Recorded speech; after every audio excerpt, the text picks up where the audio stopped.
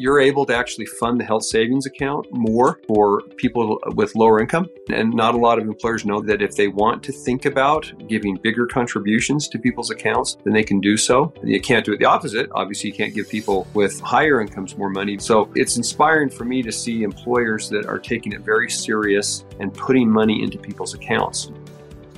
You're listening to A Healthier Future, where we explore big ideas for transforming and improving the future of health, showcasing the most innovative solutions and best practices today. On this episode, I'm speaking with Dr. Steve Neeleman, founder and vice chairman of HealthEquity, the country's largest health savings account administrator. Steve created HealthEquity to give Americans more control over their personal health choices and healthcare finances, inspired by his own family's challenges during a crisis. In today's episode, Steve and I discuss his journey into healthcare leadership, how his family's global philanthropic work has influenced his view of the world, and how ethical capitalism can benefit everyone's best interests. I'm Mark Harrison, and together, we're building a healthier future.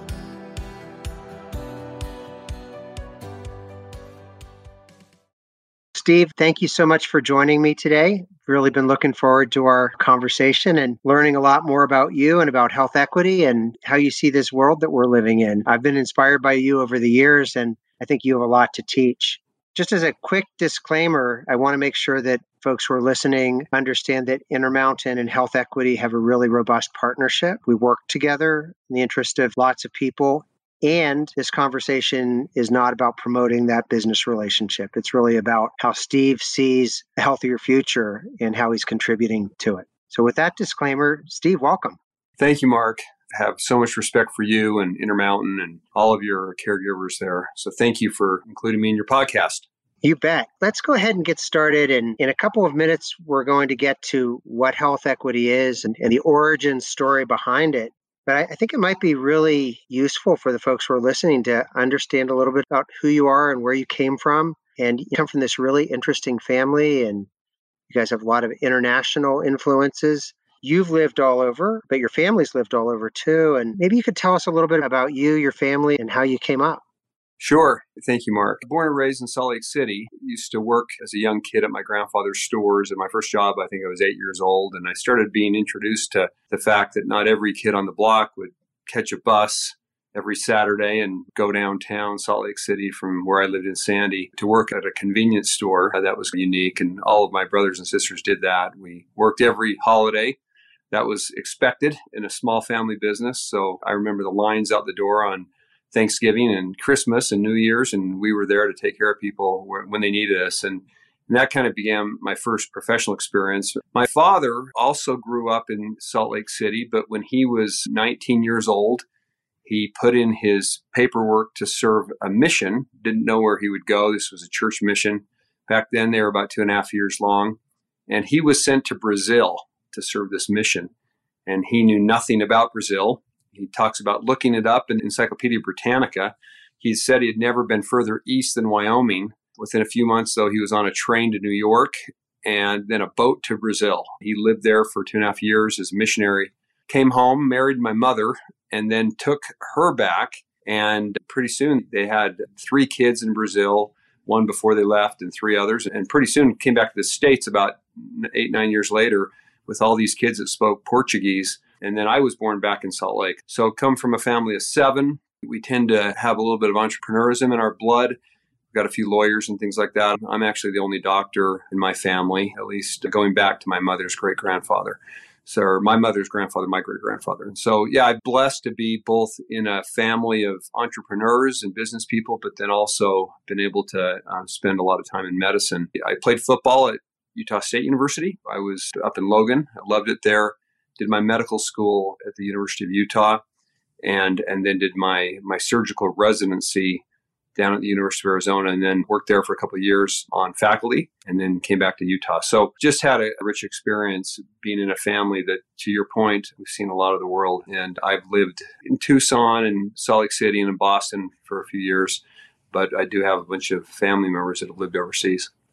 Steve, one of the things I admire about your church is this missionary work. And the religious part aside, which is, I'm sure, very meaningful to the missionaries, I love the idea that people get to go and volitionally immerse themselves in somebody else's culture, learn their language, learn their traditions, and be relevant to them. And I think living here in Utah like you do, being surrounded by people who've had those experiences is actually really good for our society. I think it makes people more tolerant. Talk a little bit about how your mom and dad's experiences before you were born, raising some kids in Brazil, has that affected the way your family looks at diversity in society? Yeah, absolutely. One of the things about these missionary experiences, and I was reading a recent book by Clayton Christensen. I know you know Clayton, and he passed away a couple of years ago. A wonderful business writer, and the book is called The Prosperity Paradox, and he talks about how to lift societies around the world through helping them become entrepreneurial and things like that. And he said, if you ever want to learn how people really live in these countries, most of which have less wealth than the United States, he says, go live with the missionaries, the LDS missionaries, for a day or two, and you'll see, because that's where they live. They live in the tough areas. They live in government housing. They live in areas like that. And I experienced that in Boston in some respects. And obviously Boston's a lot different. But I can tell you, when my daughter served her mission, she was in the Brazilian favelas, and she took us back in there when we went to pick her up, and to see how those people live is incredibly humbling. My other daughter went to the States, but she was speaking Spanish in San Jose, California, and she spent time with people that, even though they're kind of on the Gold Coast of the United States nowadays, these folks are the ones that are doing the tough jobs in this country. And then my third daughter went to Czech Slovak. And these people are, again, very little. And so I think the best experience that a young person can have early in their formative years is to get out and understand that most people in this world do not live like they do. Most people do not have the wealth. Most people do not have the access. And they get a full lesson in what we would refer to now more academically as the social determinants of health. What are the things that lead people to not be able to live as healthy lives as they would like? And so I think they're great experiences. And look, and I know not every church has this opportunity, or not every social structure, but people can all go work in the Peace Corps for a couple of years. They could go serve in the military for a couple of years. I think this is a great experience, and every youth should try and take that type of advantage. I'm really glad you said that. Our daughter is an AmeriCorps volunteer right now, working in a clinic for Spanish-speaking people, with people who have no health insurance. And actually, my wife, Mary Carol, who you know, works with her on Wednesday afternoons. They get to work together, and it's been a really meaningful experience, both for them personally, as well as hopefully for the people they're serving. So how the heck did you end up being the first doctor in your family? And I say this as the son of a surgeon. You're incredibly well adjusted for a surgeon as well. So how did you end up on this path? When I was a little kid, my mom used to always tell me that her grandfather, one of these really important mentors, was the doctor in the family. And he used to take her on house calls, and he used to tell her, yeah, people just tend to get sick in the middle of the night. And it was so impactful for me. And she said, my mom tells me the story that we were going through a town when I was 7 or 8 years old, and it was in Idaho, and they had a sign over the road that said, we need a doctor. And I said, Mom, I'm going to be a doctor. And she was so happy because she has such great memories of her grandfather. So that led to me to just stick with it. Obviously, playing football in college is not terribly conducive with pre-med, but I battled through it. And then I actually took a couple of years off and worked for my brother. He had an airline here in Utah that we ultimately sold to Southwest Airlines. But I just kind of kept going back to it. Of course, I took all my science classes and things like that in undergrad. And then I was lucky enough that when it was time to refocus on education, that I was able to get into the University of Utah. And I love medicine. I love surgery too. There's something about surgery that, you're able to lay your hands on somebody, figure out if you can help them. And sometimes the easiest answer is to say, we can't help you. But if you can, then you can make their life better. And it was very meaningful for me. And I was able to practice for about 12 years and I loved it. One of the things I really miss is practicing clinical medicine. So as a pediatric ICU doctor, what a pleasure it is to orchestrate a team of people, just like in the operating room, in service to another human being who has literally put their life in your hands and try and make that difference. And it is tough that you can't do everything, but I know you have a lot of respect for people who practice clinical medicine, as do I.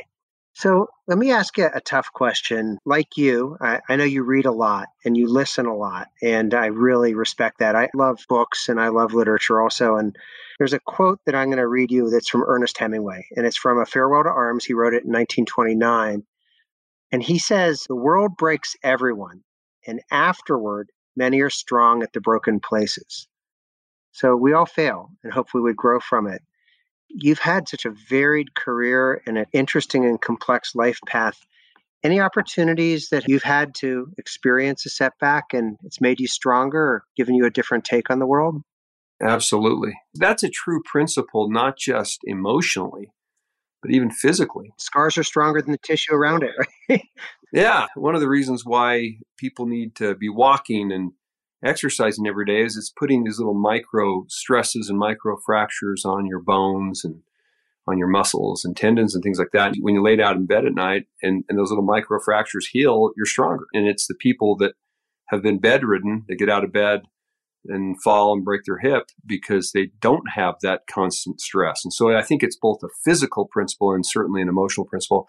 I could give you many examples, but I'm going to give you one example that coalesces my experience in medicine and business. So when I was in medical school, I had this crazy idea to build a resort with my brother's help and my wife's help down next to Zion National Park. And this was on a family piece of property. It's been in the family since 1962, kind of a legacy piece.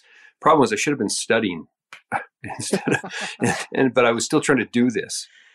And so I was coming to the end of my first year of med school and, cruising along, done well in school. And I had 3 finals on one day, but I was also juggling this thing. We were going to open this resort that was this family project. And I had done pretty well on my 3 finals. And I thought, well, the one that I feel most comfortable with is neuroanatomy. I'm going to just wing it on the final. And the other 2 I did fine. I get my grade back on neuroanatomy and they said, you failed the final. And I was stunned. Never failed a class like that. And I said, well, what's the makeup policy? And they said, you have to repeat the class. Ouch. And I said, what does that mean? And they said, there's 2 classes that they teach in the United States between the first and second year of medical school. One is in Des Moines, Iowa, I think, and the other one is in Burlington, Vermont. I chose Burlington because, of course, Ben & Jerry's, right? And Lake Champlain. But I had to leave my wife and my 2-year-old. And she was down working at this resort we built, this family project, and I'm off in Burlington. And I'll tell you, that was a giant wake-up call for me. It was like, you have to, it's okay to try and do a few other things, but you have to focus on the work in front of you. You cannot be distracted. And my wife was devastated. She was potty training our daughter and trying to get to work at this business we had started. The business is doing fine now. We're in our 27th year or something like that. It's a great family business down there and we love it. But every time I think about the business and what I went through, it's a strengthening and also focused effort. So when Ernest Hemingway talks about that, yes, I was broken. I still remember my wife took me down to Las Vegas and put me on a shuttle and sent me off to Burlington. I couldn't see her for 2 months. It was terrible. I will say you missed the potty training. So that may be a plus in its own way. We all have failures and we hopefully get stronger and smarter from them. And mine are legion. One of my failings was I hated changing diapers. So this is a pediatrician telling you this, Steve. And my wife finally confronted me and she's like, look, I know when you're alone with Alex, that was our oldest, she said, I know you take good care of him, but every possible opportunity to avoid changing diapers, you take it. He said, so just be honest with me and say, okay, guilty as charged. And so in the end, she got a really nice Navajo turquoise and silver necklace. So she did the diapers, I bought the jewelry, and we call that the poo-poo necklace is what it's gone down in Harrison family history as. We all do things that we probably shouldn't do and make some mistakes, and you pay the price one way or the other. When I got into my residency, one of my first rotations was neurosurgery. And I'll tell you, I sure had a better base than I would have. That stuff was burned into my collective consciousness after spending 2 months in Burlington. Doing nothing but neuroanatomy. Neuroanatomy for 2 months. That and a little bit of wiffle ball on the beaches of Lake Champlain, and eating Ben & Jerry's. I think that's an example. You can rise from these challenges and be much stronger coming out of them. Let's talk for a second about HealthEquity. And I'd love for you to explain to our listeners what it is, what do you do, in language that they'll get. And then I'm really interested in words, as you know. I'd like to dive deep into the equity piece of that, because that's something that's important to both of us. This idea that regardless of who you are, you can have an equitable exposure to health and wellness and how you and your company contribute to it. And I know you think about this a lot. So tell us, if you're a superhero, tell us the origin story of HealthEquity, and then talk a little bit about your commitment to equity in general. I'll give you the shortest version I can. So when I was a pre-med student, I had my own health issue. We were on, at that point, my wife was pregnant. I was on a scholarship. I couldn't work. We had very little money. And I submitted my insurance bill for I had a stomach ache and I had to go see a gastroenterologist, and they denied the claim because they said that I had a pre-existing condition. Now, this was back before HIPAA, and they could do stuff like this. And by the way, it wasn't Intermountain's insurance company, just for the record. And they denied the claim, and they said that I had to pay the claim. And I didn't have any money to pay it. And it was only about $150, and the doctor discounted it, and it turned out okay.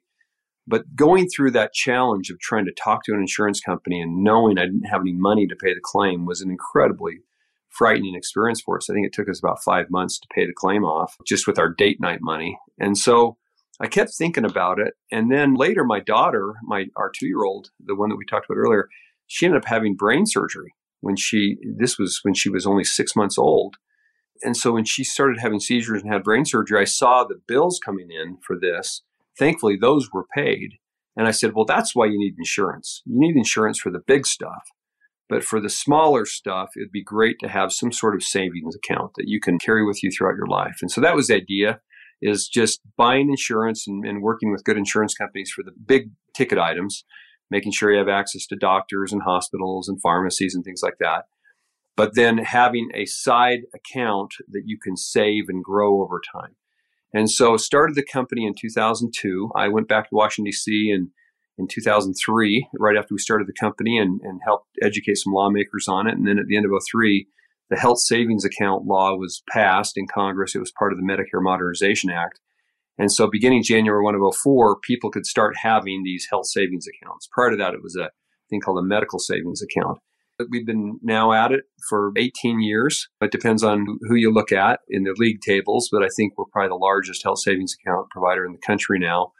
We're managing over 7 million families' health savings accounts, and collectively it's almost $20 billion of money in those accounts.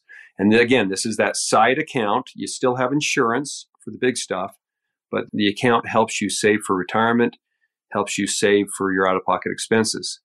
Now, just a couple more things. I mean, that $20 billion is not our money. This is the most beautiful thing about it. It's not owned by the employer. It's not owned by the health plan. It is owned by those families, those 7 million families. And if they retire, if they lose their jobs, if they go into Medicare, they take that money with them and they can use it to help offset their expenses, both their healthcare expenses and even the regular expenses after they turn 65. It's been a beautiful thing. I think collectively there's over $100 billion in these accounts throughout the country, and HealthEquity, like I said, is around $20 billion of it. Now, one last thing is my mother, getting into the equity concept, when I sent her my business plan. Now, this was right after I was finishing my surgical residency. So I'd been... Moms are super honest, Steve. I can't wait to hear what she had to tell you. She said, no, wait a second. You're going to potentially start a business after you've been through 5 years of surgical training and 4 years of medical school and 4 years of undergrad. Why would you do this? And I said, because I just think people need help. They need help navigating. They need help saving some money, and we can help them. And she said, we've been with such and such a company for 20 years, insurance company. She said, are you telling me, because what you're telling me, we don't have any equity in that policy? You're telling me that there's no built up of an asset or equity? And I said, no. And I said, if you left that insurance company and went to a new one, they're not going to send you an equity check. That money's gone. The money you send to that insurance company every month or your employer takes out of your paycheck every month is gone. And then that made me start thinking, we should name this something. I was in the call room and I looked up on the browser, medical equity or equity and all this stuff. And then HealthEquity was available. So I grabbed the domain name. Now that was 20 years ago, Mark. That was in 2002. And now we're 20 years later. And there has been a more broadened use of the term HealthEquity in the last, I think, 10 to 15 years. But I will say that HealthEquity was named by my mother, Rose Neeleman, she's now 88, in 2002. That's a really cool story. That's actually better than my mom's stories. I was about 38, 39 years old. I was a new department chairman at Cleveland Clinic, and I loved my job. And I decided I was going to get an MBA and in my spare time, which I didn't have any. And I managed over a couple years to get it. My mom very wisely, when I was done with it, said, "Are you happy now? Are you satisfied? Are you there?" I was like, "I've never been happy and done and satisfied. No, I'm not." And after that, my wife started calling me Dr. What's Next. That's one of her many nicknames for me. Your mom had a very analytical approach. My mom had a very emotional approach, and both are probably very prescient and right.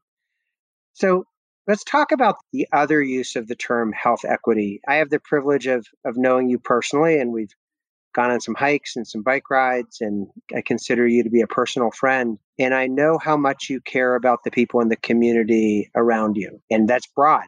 That community, that's 7 million families that you're helping.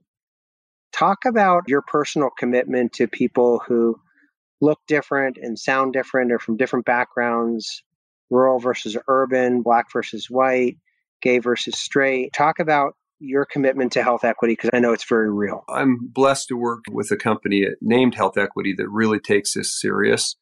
I was just reading our ESG report yesterday where we talk about the environment, our social and governance of the company, and there's a lot in there around diversity. Look, we can always be better, and we are committed to being better as a company, but I can tell you that we do have quite a bit of diversity, a lot of women in leadership. We're working on pay equity. We're working on even diversity. I think 22%, I was reading yesterday, of our managers at HealthEquity are people of color. We can always be better. We have a very supportive team when it comes to LGBTQ plus issues and things like that. So one of the blessings of HealthEquity is that even though we're headquartered in Utah, and I think we have about 900 teammates in Utah, we have about another 2,500 teammates throughout the country in places that have much more diversity than Utah does. If you just took our Utah population, it wouldn't be as diverse as what I just told you. But I think if you take it on the whole, we're probably one of the more diverse companies headquartered in Utah, because we do have people in the Bay Area and really almost in every state. But we have populations in Phoenix and Georgia, and then also in Irving, Texas, and Milwaukee, and a big population up in the northwest of Minnesota. So we do have, I think, pretty good diversity. Now, when I think of health equity, and I think about more of the kind of academic, some of you'd read about in Wikipedia, you talk about, is there fairness out there? And you think about the unfair balance of power and wealth and prestige and things like that, especially when it's related to people's health conditions. Your company, Mark, has done great work on this and pointed out that if you take neighborhoods in this valley, in the Salt Lake Valley, that you could have one neighborhood where the average lifespan is 10 years less than a neighborhood in the same valley. And why is that? And I share your belief that most of it's related to these social determinants of health. Are people able to have good food? Are people able to have access to care? Are people able to understand the importance of preventive care and things like that? And so where I think this kind of circles back to the company is that we work with about 120,000 employers throughout the country. And we get to really see what they're doing. We get to see what other health plans are doing.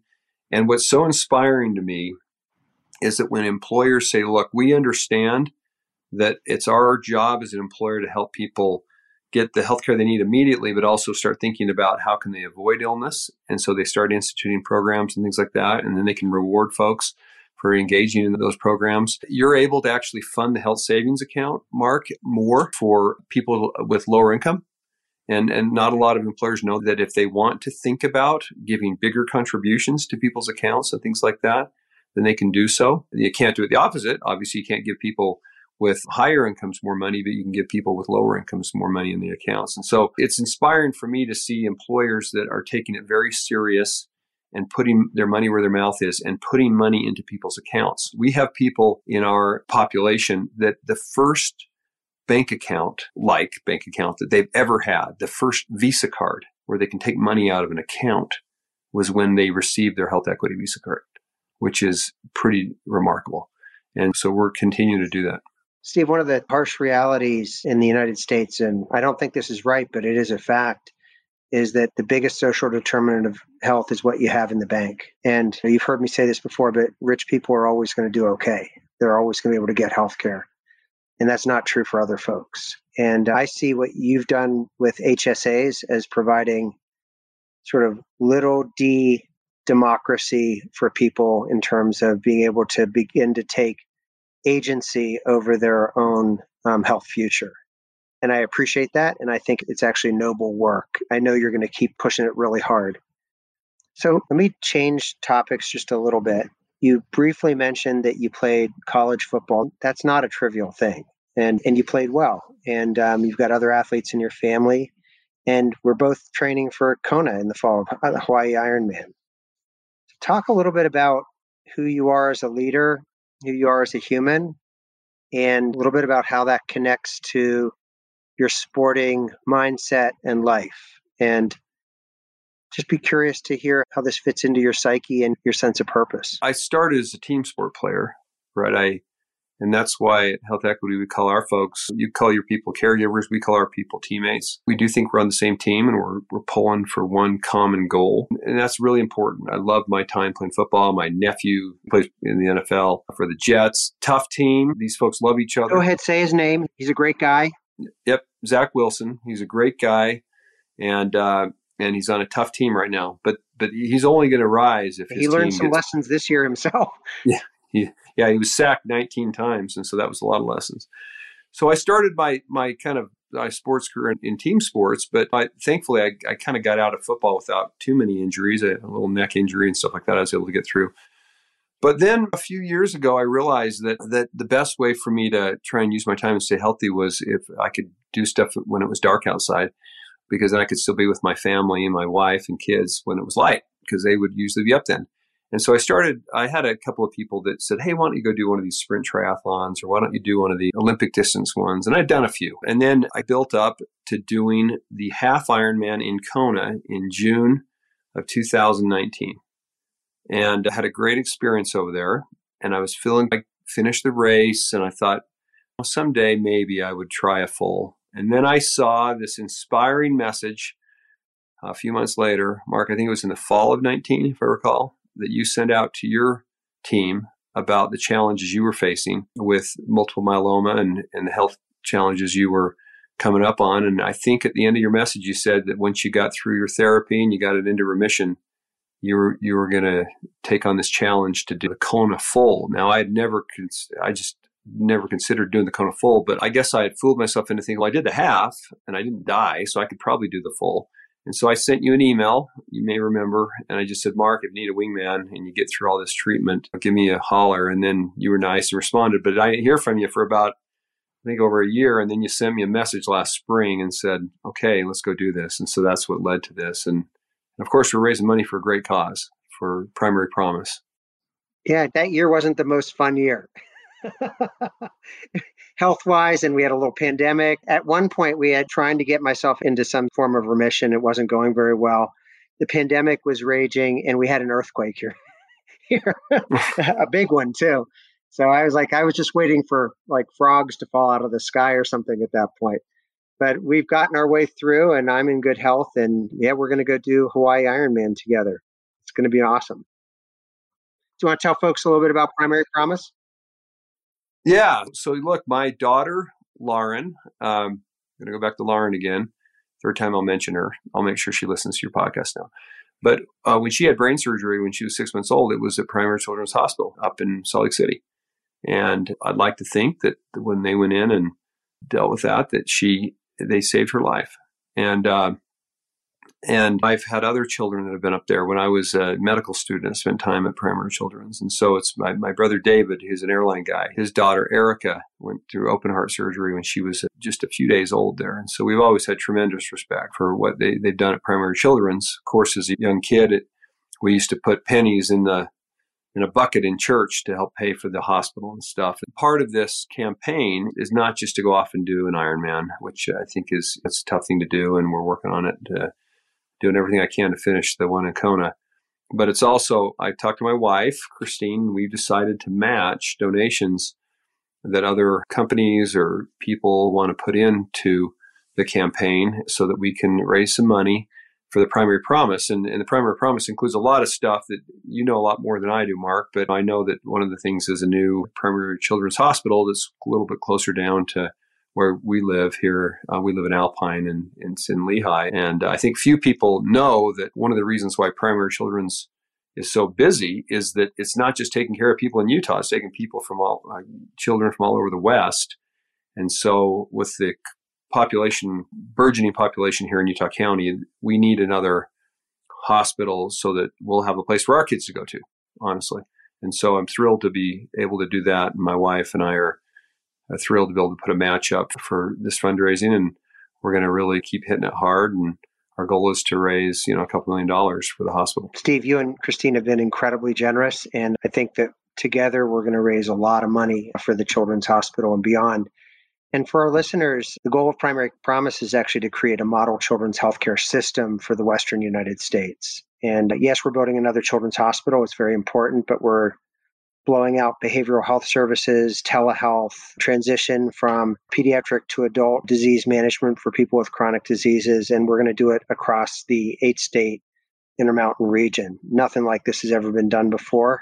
It's a privilege to embark on the Kona campaign, what we call the Road to Kona, with you. And who knows what will happen over there. I always say that the second half of an Ironman's like the dark side of the moon. You're out of radio contact and anything can and will happen. And it'll be exciting. And I'm sure it'll be testing at times, but all for a good cause and with a great friend and a great person. So Steve, as we wrap this up, you've had a varied life, a successful life. You've had your moments that have tested you and helped you be stronger. Any words of wisdom for aspiring entrepreneurs out there, people who want to make good trouble and do good things for other people as we wrap up? I think you hit the nail on the head. The beauty of entrepreneurism, if properly done, we can all think of the bad examples, but let's talk about the good examples, is if you can do good for people and do well financially for your teammates, the people that are working and pouring their hearts into it, to your investors that have sometimes mortgaged their homes and put things at risk, or at least taken money that might have gone to their kids' college funds, whatever. I think investors get a bad rap, but a lot of these early stage investors, friends and family, are giving everything they can. That combination of doing good and doing well is magic. And that's the opportunity here. That's why different people start businesses. And we have a common friend. In fact, there was a news thing on Dawn and Heather last night on one of the television stations. I don't know if you saw it, but one of the things as I've been in my training, as I go through life and I'm thinking about how do I get through this hard time, I think of people that have been through a lot harder time than me. And this woman, Heather Van Borum, she lost both her legs in just a terribly tragic accident right before Christmas. Dawn, her husband, works at Intermountain Medical Center. Dear friend of mine. And so anytime I start thinking I'm going to whine about the fact that, business is tough and I'm working with a customer because there's a challenge and how can I work through these challenges, or whatever it is in business, or I'm in the pool and I can't believe I have to go swim 8 400s like our coach told me to do this morning. I just think there's people that have a lot more challenges than I do in this world. And whether it's a good friend like Heather or Mark, what you've been through, or people that are getting up every morning and working 2 jobs to support their kids, or people that don't have jobs, or our friends over in the Ukraine, or you name it. There's a lot of people that are suffering right now in this world. And so I think that's what's been a real driving force in my life, is just to think about the fact that I'm so blessed, and every day that we have to be alive is a blessing.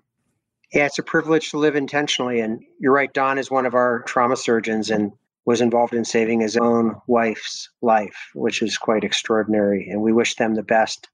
But it is a privilege to live intentionally. You're doing it. And thank you for your contribution to society. 7 million families you're providing with optionality. And that's a huge thing. And in the name of good. So, Steve, thank you for helping by being on this podcast with me. I really appreciate it. Thank you, Mark. Well, I'll see you on the trail. I'm Mark Harrison, CEO of Intermountain Healthcare. Thanks for joining us today as we work together to build a healthier future. If you enjoyed this episode and want to hear more, please subscribe on your favorite podcast app, then rate and leave a review. Your feedback will help us bring you better episodes each week. Thanks again for listening. Until next time.